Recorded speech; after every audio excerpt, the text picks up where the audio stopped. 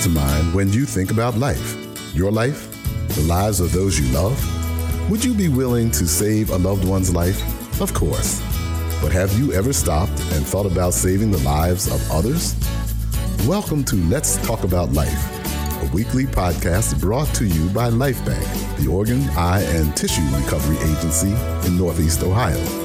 Donation can be a complicated subject, but when it is broken down, it is really all about life. So spend a few minutes as we unravel the complexities of donation.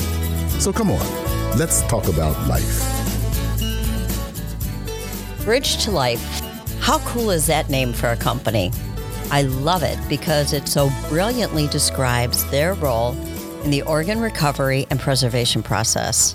Bridge to Life provides the solution or fluid that is used for the transportation of organs once they're recovered and prepared for transport to the transplant centers.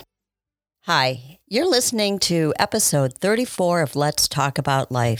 I'm your host, Colleen Gerber, two-time kidney recipient and proud LifeBank staff member.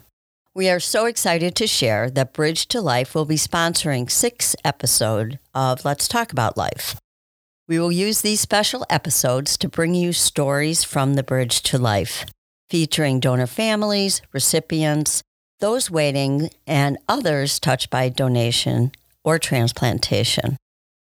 I'm also excited that the first story in the series to share is with my friend Peter Williams. PJ is a young guy who faced adversity at a very young age. He also learned that the gift of others through tissue donation impacts so many people.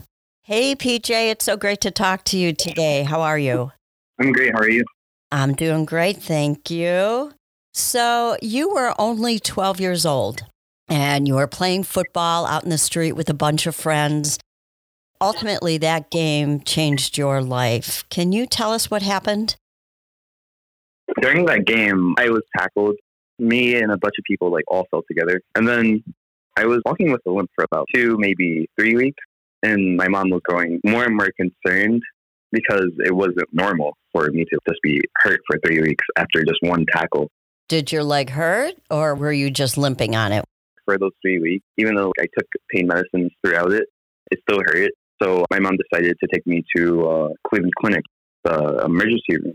And then they ran some tests, blood samples and stuff like that. And then they told me that I had osteosarcoma. So then my journey completely started from there, doing chemo and stuff. PJ, did you know what osteosarcoma was? Before that, no, I had no clue. That was the first time I've ever heard of a word like that, or any type of sarcoma, really. Can you share with our audience what that means?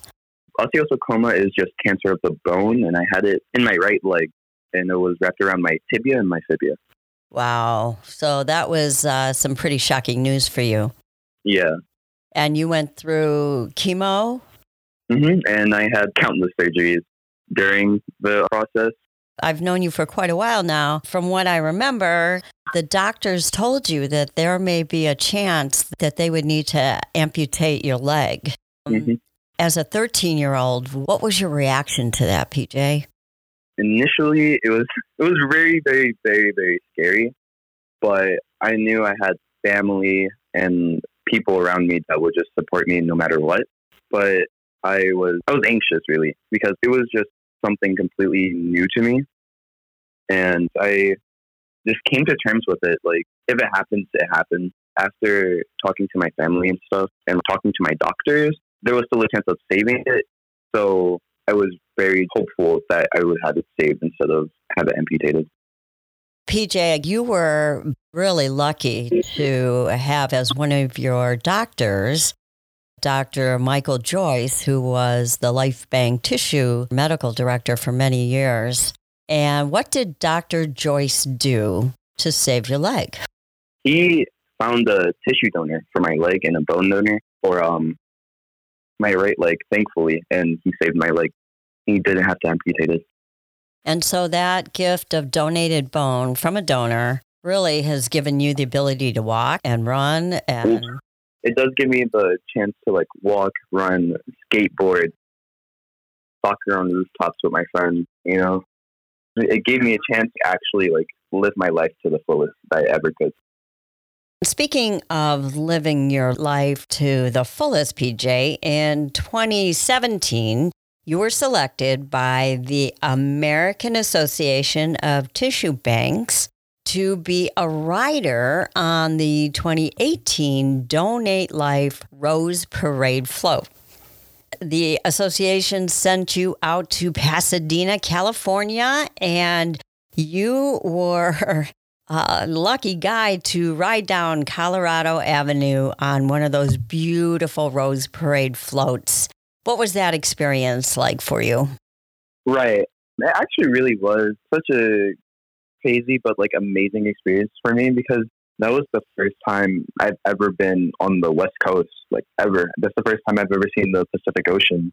So it was definitely crazy, but it was probably one of the best experiences of my life. Just being able to help such a big association, and for such a big association to help someone like me just means a lot, you know? And just to see how many like different lives the whole association touched was truly amazing. What was it like? It's actually pretty amazing because I don't think I've ever felt that type of adoration from like just seeing everyone's smiling faces, waving at me down the street, and then I get to wave back, and then truly amazing. You just can't get over the amount of people that are all there on New Year's Day watching these beautiful floats. And I remember you got to help decorate the float. What was that like? It was a really great experience because I've never actually seen a float be built before. And just seeing it like not come from completely from scratch, but see it like build over time to become this giant, amazing mural was truly like a life-changing experience for sure. There was another float rider, Dylan. During the whole trip, he was probably like my best friend because he was the closest person to me in age, and we like really connected after like sharing our stories and actually talking. Dylan's story was that he had nerves transplanted from a donor in his arm, and those nerves allowed, kind of like you, it allowed his arm to be saved, not amputated, and he still uses it. So I just thought it was like the similarities were kind of striking. It kind of like made us connect a lot more, I feel. What was your favorite thing about being out in California and being part of the Donate Life Rose Parade float? The best part was definitely riding on the float itself because I've never done something like that before, and I will honestly carry that one moment throughout the rest of my life, just remembering it as like one of the best times of my life.